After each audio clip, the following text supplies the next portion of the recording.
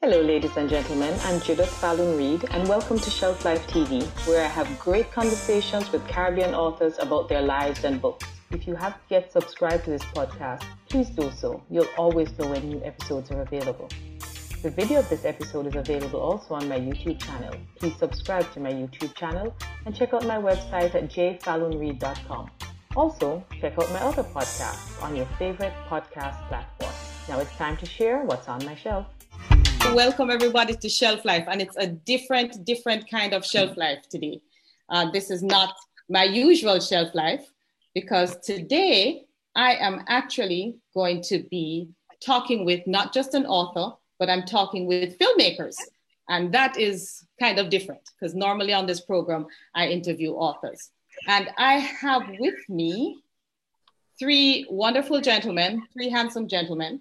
I've got with me Roy Anderson, who is the writer, director, producer, editor, everything having to do with award-winning films such as Aquantu, The Journey on the history of the Jamaican Maroons, Queen Nanny, legendary Maroon chieftainess, and now he's got a new film which premieres the 23rd of September. And this film is called African Redemption, The Life and Legacy of Marcus Garvey. And it premieres September 23rd at the Trinidad and Tobago Film Festival. And then I also have with me Paul H. Williams. Give a wave there, Paul. Paul is the actor who plays Marcus Garvey. And even without makeup, we can see some resemblance there, Paul. I have a feeling that you have some kind of descendant thing going on with the great Marcus Garvey. That's what I've been told. I also have with me the great Jeffrey Philp, who is a well-known author. He is the author, and whenever I have to do anything to do with Marcus Garvey, I go straight to Jeffrey because Jeffrey is all things Garvey, all things Garvey. He is the author of a book coming up. Well, he's the author of Garvey's Ghost, but he's also the author of a book coming up, which is almost here, which is called My Name is Marcus. Am I right? My name is Marcus. My Name is Marcus. That is the name of the book. And so I'm very excited to have this conversation here because the film is about to premiere. We've been talking a lot about Marcus lately. So we know there's a lot going on in the air where Marcus Garvey is concerned. And I'm just very excited to be able to have this conversation. I want to start with you, Roy. Tell us a little bit about the film. Why did you become interested in doing this film on Marcus Garvey? And is it a documentary, a movie, or is it kind of like a combination? What exactly is the story on this film? Well, first off, Judith, thanks for having me on your show today. Appreciate that. You're welcome. Officially, this is a documentary film. And the reason why it's so is because we have some reenactments also in the film. Probably about 8 to 10 minutes of reenactments. So I get a chance to hone my director chops and in terms of directing narratives. So what drew me to this film? I have to first of all thank Dr. Julius Garvey because he's the one that got me interested in this subject. Initially, he had approached me for us to do a film presentation on his father. And at that time when he approached me, I was just putting the finishing touches up on Nanny of the Maroons, my second film. And I said to him, well, Dr. Garvey, when I do something, I like to give it my 100%. And I have to say no right now. But fast forward to a few years later, the opportunity presented itself and we had other conversations. And here we are, 2021, the film is finished. I went ahead and led the charge, with this film. And the reason why I did it now is because for so long, this great historical figure, also a human being, he's been presented as somebody who's a caricature, maligned. Yeah. I was speaking with Jeffrey earlier. He talked about another presentation of Garvey where it was mentioned that when he returned to Jamaica in 1927 after being deported from America, he was stoned by these children, and he came back penniless. Nothing, Wow. nothing could be further from the truth. So in this examination, I just set out to not to correct that film. I'm sorry. Let me just decline this and get back to you. All right. Hopefully you can see me. I'm sorry about that. I can see you. All right. So, I just set out to just correct some of these misconceptions and present the story of Marcus Garvey in a way that's, fair and balanced. It's not a propaganda piece. I mean, the examination here, warts and all. We look at all different sides of the story. But at the end of the day, I think I would have done justice, to this man and help to humanize him. Well, I saw Nanny of the Maroons, so Queen Nanny, and based on that, I'm very excited about this Marcus Garvey film because I'm pretty sure it's going to be very accurate. It's going to give us a look at Garvey like we've never had it before. We're just now truly, even after all those years of the UNIA and the Garvey movement, we are honestly just now truly as a people, I believe, coming to appreciate who Garvey was and what he represented and the truth of Marcus Garvey. It takes a while for truth to come out of the people who are telling the truth are not really telling the truth.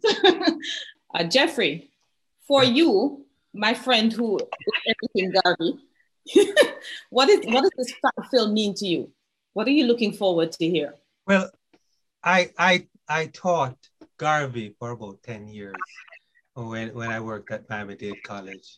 I was teaching a course on heroes, and Garvey was all, the students had to always turn in an essay. I also taught it in conjunction with Joseph Campbell's The Hero of the Myth, or the heroic archetype.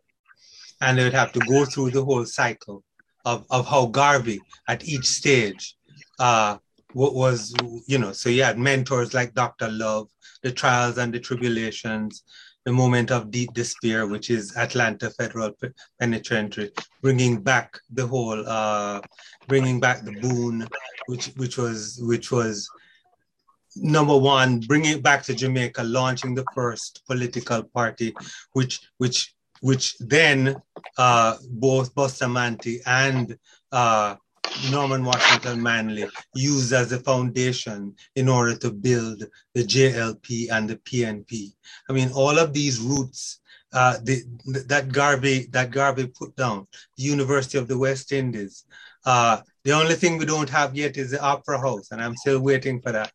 But Garvey's dream, and this is the thing, Garvey's dreams, Garvey's plans have all but been erased, but the products of the dream are there, right in, hiding in plain sight.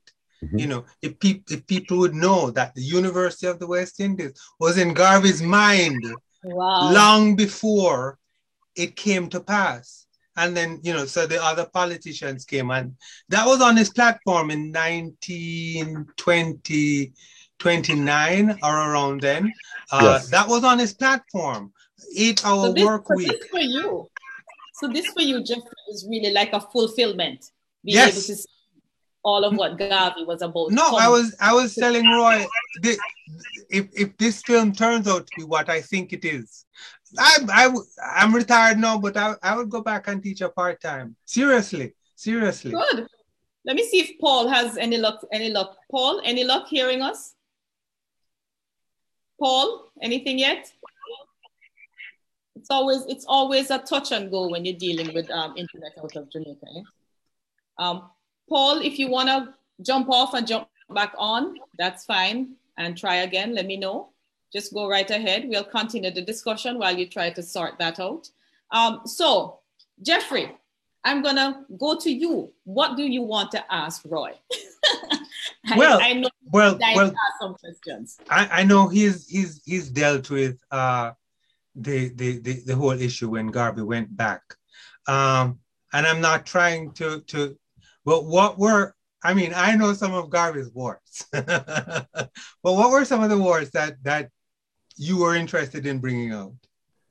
Well, I'd have to think that a lot of folks who revere the Right Excellent Marcus Mosiah Garvey don't want to hear that he walked into the office of the Grand Wizard of the Ku Klux Klan, which is what he did, I believe, in the summer of 1920. Yes. Yes. We'll not come again. We'll not come again. No. We'll come again. No, but Paul, here's what I'm saying. Hold on, Jeffrey. Hold on, Jeffrey. I need to hear that one again. Come. Yes. Edmund Young Clark was the name of the Grand Wizard of the Ku Klux Klan. Yes. Marcus Garvey pumped it up his chest and he walked into their office in Atlanta in the summer of 1920. And the reason why he did that, he figured that, okay, so at the time, I believe Woodrow Wilson was in power. Yes. And he screened at the White House a movie called The Birth of a Nation. Yes. Yes. A movie which he calls Lightning in a Bottle. And if you're familiar with that movie, The Birth of a Nation glorified the Ku Klux Klan. Right. Mm-hmm. So I'm thinking, trying to get into Marcus Garvey's head for a minute. If folks like the president is going to be disingenuous, might as well walk into and talk to your enemy, who at least he'll tell you what it is. Right. And the bottom line was, and this might have been a misreading on Marcus Garvey's part, the Klan do not see the humanity in Black folks. I mean, they wanted all Blacks to go back to Africa. Let's just call it what it is, right? And Marcus Garvey wanted some sort of a repatriation as well. But it was not only physical, which I think a lot of Garveyites got wrong. It was also up here too. He talked about emancipate yourself from mental slavery about 37 years later. But he wanted us to travel both physically and mentally back to where it all started, the whole greatness. And that is why, just to jump ahead to maybe a question you're going to ask me later on, why the title African Redemption?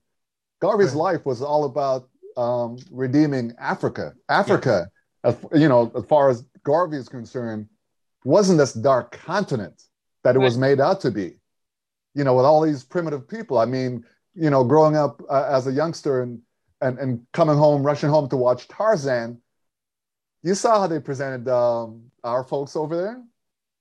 Yes. Tarzan was the great savior. Here's the thing, Roy. I don't consider that to be a wart, because when Nixon goes to China, right, or still our enemy, it is seen as a diplomatic breakthrough, right? And his Lord, he almost get a Nobel Prize because he met with Reagan meets with Gorbachev, looking your enemy in the eye. So to me, his visit, and as he said, I know the real people who are behind all of the power here in America.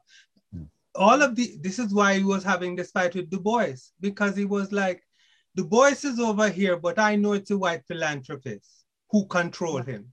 So might as well go to the source, because all of these people coming in and saying they're my friends, and in the meantime, they're stabbing me in the back, right? So why not confront your enemy and say, look, I want some of my people to go back to Africa.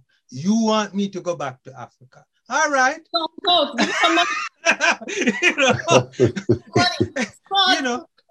I mean, even right now, Joe Biden is talking with President Xi.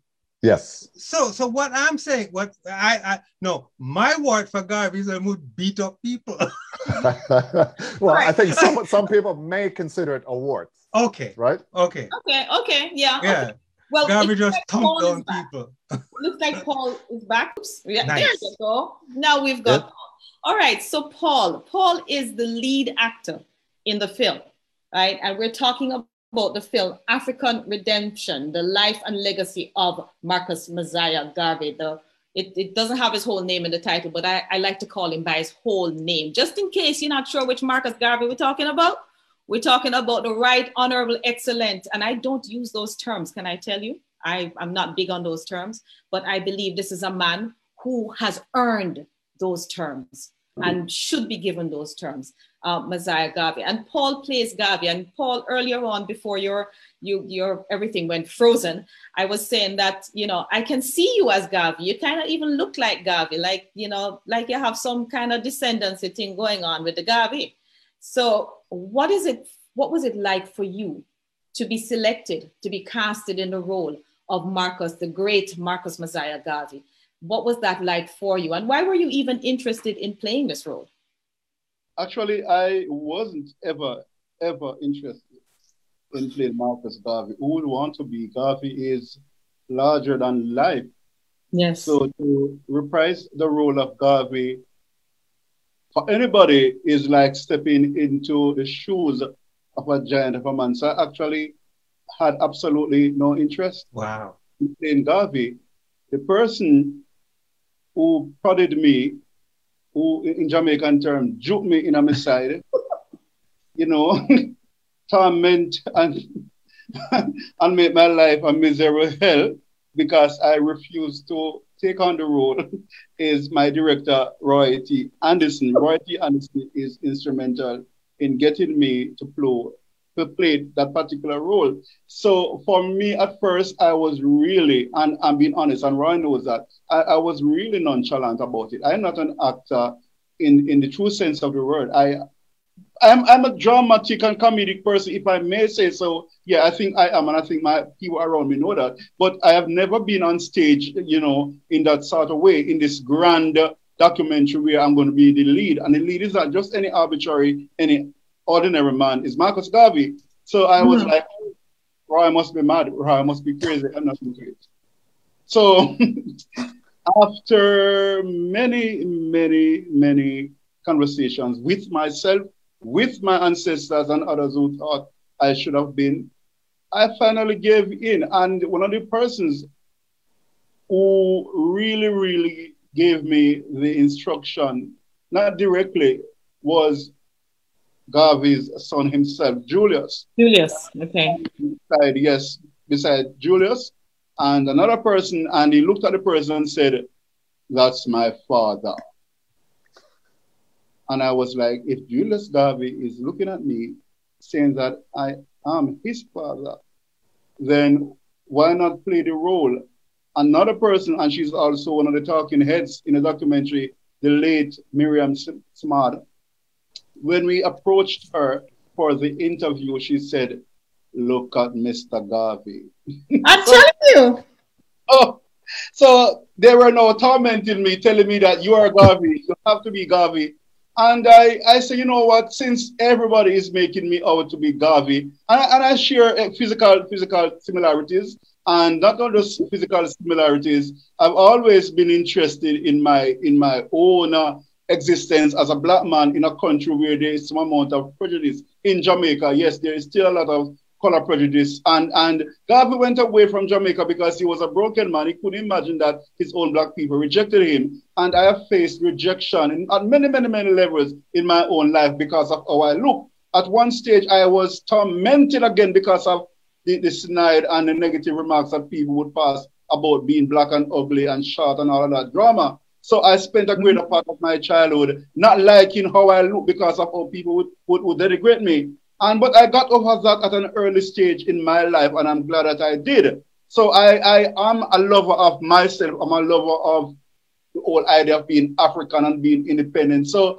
Garvey's messages did not resonate with me up to about grade 10. But after grade 10 in high school, I started to listen to Garvey. I'm not a Garveyite, if I may say so, but I am aware of what he was doing and what he has said and what went on. So for me, being a black man with similarities, you know, I said, why not? Why not give it a try?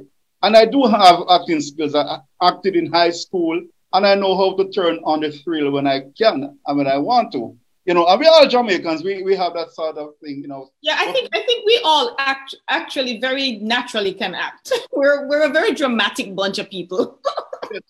Sometimes over the top. But for me, no, I wasn't into being a star. And that's one of the main reasons I like to go along the way undisturbed. I want to walk through halfway tree eating a patty and nobody said, Jesus Christ. You know what? I tell people that all the time. I mean, you know, my resume is long and all the things I've done, filmmaker, I'm media personal, but I love the anonymity of just simply being able to haul on a t-shirt and a shorts and go walk downtown and nobody not going, hey, you. I love it. I love it.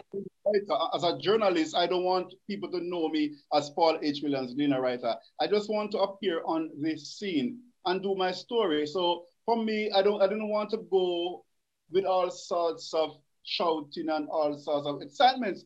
But even before and even while I'm still shooting, people would be calling me Garvey all over the place. Everywhere I go in halfway tree, people will be behind Garvey. Rastas were like, Jesus Christ. No, Mr. Garvey, that. You're not going to be able to escape it, though. Sorry, Paul. No, but Paul. Know that. And so it was like people were telling me, you're Garvey. Yeah, there's no way to escape that. You know, it's as somebody who has acted quite a bit and all of that and created films, you become the character. Like if you walk down the street and you see Kelsey Grammer, there's only one thing you can say, see Fraser there. You know what I mean? Like you're not going to, there's nothing else you can think of. Well, Paul, I can tell you, if Sister Samad say, use Garvey, yes. Never mind you. If Sister Samad say, use Garvey. Bottom line. Yes. Bottom line. So I want to throw back to Roy. Yes. So Roy, I want you to tell us a little bit more about the film. What can we expect from this film? You know, because the film premieres next week, and I know it premieres on the 23rd of September. And I know we want people to watch this film. It premieres at the Trinidad and Tobago Film Festival, which is a very premier film festival to be premiering at. You know, it's one of our largest and most prominent film festivals. And it premieres there, but I know it will be at other places after. And this will be shown for long after the premiere. So I want people to really understand that this is a film that you need to go out and see, and you need to understand it and to watch it. What can we expect from this film? Because I also know your time is limited. Well, first off, you did mention that it's going to be premiering at the Trinidad and Tobago Film Festival. So for anybody who's watching, it's an online only festival that's there because of the pandemic.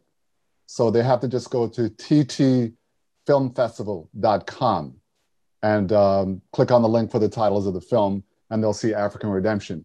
And it'll be available from 12 midnight a.m. September 23rd to 11:59 p.m. So they'll be able to watch it online in the diaspora.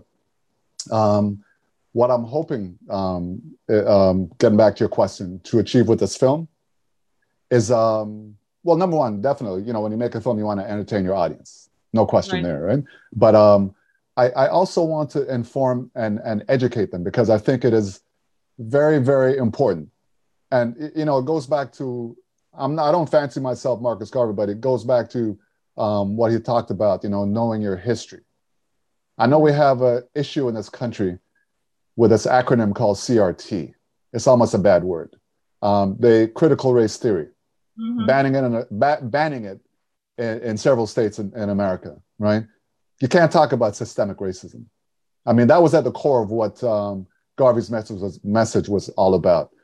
Garvey was not only, he was not only for Black people, but the fact that nobody else was speaking for his people at that time, so people would brand him Black supremacist, Black nationalist, or whatever. But he was all about his people. If nobody was going to look out for them, then he's going to look out for them. So that's what I want people to get from this movie. I want them to be inspired by the story. I want them to be proud of their stock. You know, you hear this phrase, you know, we come from kings and queens. Sure, I mean, it's an oversimplified phrase, but we really and truly do. I mean, if you look back at our heritage, I mean, it's a heritage. It's, you know, it's one of greatness. It's one of greatness, yes. I wanted to resonate, and I wanted, you know, definitely I'd love to be able to have it screen in multiple film festivals and ultimately broadcast on TV or one of the streamers. But I want it to have a very long, pardon the pun, shelf life in the educational realm. Right. That's where it's going to live on. And after I'm passed and gone and you're passed and gone, you know, I want that to be mine and my wife, Allison's. I want that to be our legacy. That should be your legacy. That would be a beautiful legacy. And I have, as a poet, I go to Jamaica each year. Well, not since the pandemic, with Malachi Smith, dub poet Malachi Smith, and a number of poets to do the Jamaican Poets School Tour. Mm-hmm. And something you just said resonated with me, because while I was on that tour about 2 years ago, and I have a poem called I'm 365 Black. And I was talking to students, always talking to students about their Blackness and what do they know. Mm-hmm. And all I could hear about was slavery. Mm-hmm. And so right there and then in one of the classrooms, I penned a poem that says, you know, Black before time.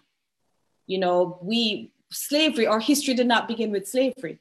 And I think it's so important that Garvey makes us know that, and that our kids need to understand that. Our kids need to know that, as you say, yes, we come from kings and queens, but it's not that simple. We're from really, really good stock, and 400 years of slavery is a portion of our history. Yes. You know, it's a portion of our history. And that Garvey was not just about emancipating yourself from slavery, but reminding us who we were before our people were enslaved. And that even while our people were enslaved on this side of the world, Africans were still on the other side of the world, yes, building big nations. And that's something that I think is so lost, is that we're very myopic in thinking that, you know, this was our African experience right here, those 400 years, and there was no other experience. And can I just jump in for a quick second just to say that I really believe that the enslaved Africans in America got a really, really raw deal. Oh, yeah. I mean, this thing was just beaten out of them. I mean, who they were, where they came from, they were, I mean, if they tried to do some reading or on their history, they would suffer great consequences. But up stepped this man to the grand stage in 1916 to say Black is beautiful before its time. He talked about the new Negro, right? And he said we shouldn't define ourselves by what happened during slavery.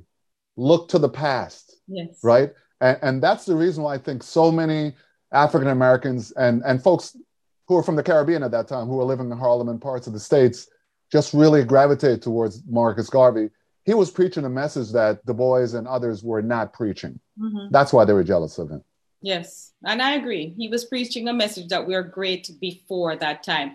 All right, so as we get ready to wrap this up, I'm going to go around. I'm going to start with you, Jeffrey. You got 2 minutes. What you got to say? Well, I am really looking forward to seeing this film. I already have my tickets, Roy. Excellent. The 24-hour screening, I'm going to watch it like 10 times before 10 o'clock. And I'm really, really thrilled. And I am so happy that Paul Williams, excellent casting. Thank you. I've seen Rob Semple do his Garvey live and on video, and I think you've done an excellent choice in casting Paul as Garvey. All right, so that's from Mr. Garvey. My Mr. Garvey go-to. Now I have 3 Garvey go-tos. I have at least 2 of them in that corner there. So anytime I say Garvey, you know, it's one of you 2 I call it. Paul, 2 minutes. Give us a wrap up. What you got to say? Excellent performance, you're saying. I think I've done reasonably well, and I think I listened to the producer, the film director, and I think I am really pleased with my effort. And it's one of the reasons why you should come to see the documentary. I'm just kidding. But yeah, it's true. Yeah, I did well, and I really appreciate the confidence that Roy and Allison placed within me. And I tried my best, and we are only going to be around for this moment and for the next. But what about our ancestors? What about our descendants? You know, so we are going to be looking at the past and we're going to be looking towards the future. And I am between, you know. So what is it then that will prevent you from coming to see the documentary that we have worked so hard to produce? So we are inviting the entire world to take time out to come and see our effort. And I'm quite certain you will be pleasantly entertained, amused, and you're going to go into your reflection, because reflection is... And educated. Or yes, and educated. Education and reflection are important to the Garvey story. Very important. Thank you so much, Paul. Before I go to Roy, I want to jump back to Jeffrey, because your book, My Name is Marcus, comes out when? We hope to have it out in December, by Christmas. All right. So this is Shelf Life, people. So we have to talk about the book, right? And it gives the arc of Garvey's story, and Paul, just a little. It actually, so we're working a plot now as to what was the spark that made Garvey head down the path of social justice. And I will tell you, it's not the little white girl. No, it was on its way from England, actually, in that ship. But what I'm saying is, well, you have to read the children's book then, because Garvey gives us a hint. I don't think Garvey was interested in that way, with the girl. No, not the little girl. If you read the biography that he did later, he gives us two moments in his life that really stand out. The little white girl is one, and then there's another. I'm not going to say it. Buy the book. My name is Marcus. Before we go to Roy to wrap up talking about the film, this is Shelf Life. We have to talk about the book. The book is My Name is Marcus. And as soon as the book comes out, we'll be right back here on Shelf Life with Jeffrey talking about My Name is Marcus. I can't wait to get it in my hands. I can't wait to see it, because as I grow older, and I've always been big into who I am as a Black woman. I've always. And that started for me at a very young age when I heard Nina Simone sing Young, Gifted, and Black. And I tell people all the time that song, and then Marcia Griffith sang it. Yes, and that made it even better. Yes. I all know the Marcia Griffith version. We didn't know about the Nina Simone version. I came from a family that was deep into music. So we knew both versions. But it changed my life at a very young age when I realized that I was indeed exactly what that song was talking about. Mm-hmm. Young, gifted, and Black. And I owned that at an early age. And so anything to do with Marcus, and I'm not a Black nationalist. I'm just proud of who I am. I'm just proud of my race, and I'm just proud of who I am. And I'm just very aware that 400 years of slavery did not define me and who I am and my people. And so it's important. And as soon as the book come out, Jeffrey, we have to do it again, right? We have to do this again. And Roy, your 2 minutes. What you got to say? What do I got to say? Wow. I'm usually a man behind the scenes, but I want to just thank you for this amazing platform today, Judith. So kudos to you on that, and thank you. And some key people who are behind this production, starting with my lifelong partner and wife, Allison Anderson, without whom this would not have been possible. And can I just say that we just have an embarrassment of riches in this film. I mean, not only do we have some of the top scholars around the world, not only do we have the world's fastest man making a cameo in the film, but we have multiple Emmy Award-winning actor Keith David giving voice to Marcus Garvey's story. I mean, you can't beat that. No, you can't. I was so honored when he decided he was going to come on board and support this project. Jeffrey, I'm looking forward to your book. All right. I told my kids it's narrated by their favorite gargoyle. All right. Fantastic. and Jeffrey, also looking forward to an invited visit from Miami-Dade College for myself and Paul to come and screen the film as we get you out of retirement to teach that one course of Marcus Garvey. All right? Yes. All right, great. And when you... Go ahead. Go ahead. Sorry about that. I was going to tell Jeffrey to remember to send my copy for the review in the Gleaner. All right. Yes. It's a Jamaican publisher, Tanya Batson Savage, Blue Banyan Book. We all know her. Yes, she's the publisher. Rose and Skirt. Yes. All right. And So we're networking here. So Yes. I'll send you a book as well while we're at it. And Jeffrey, we're looking forward. I'm sorry, Judith. We're looking forward to the review of the film from you once you've seen it. And All be right. very objective. Be very objective. All right. I think I will like it. I'm writing. Wait till you see it. Wait till you see it. I'm writing a review right now for a friend of mine, Rastafari in the 21st century. And I told him, I don't write bad reviews.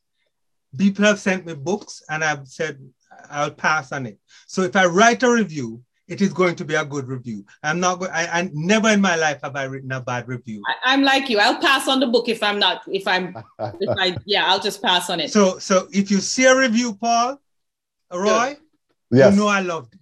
Okay, All right. I'm All sure I'm going to love it as well. And I've been passing it around. I want to say a big, as you said, thank you to me. Thank you to Jamaicans.com, where I do Shelf Life, because without Jamaicans.com to make this platform available for those of us who do shows on this platform. So I just want to say big up to Xavier and his team from Jamaicans.com. And also Irie Times TV, which is our channel, my husband and myself and our partner Dreamy, Irie Times TV, because once you are ready to get it, to get it out there, we're there for you.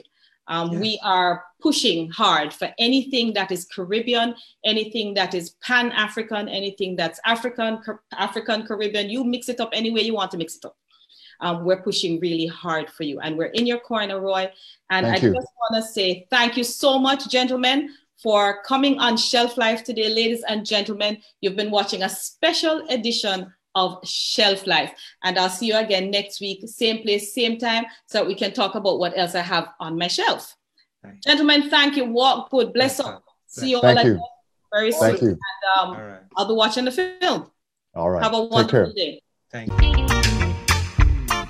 If you haven't yet subscribed to this podcast, please do so. The video of this interview is available on my YouTube channel. Please subscribe to my YouTube channel.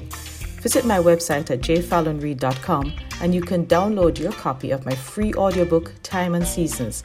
And remember to subscribe to my other podcast, Exchanging Pain for Praise.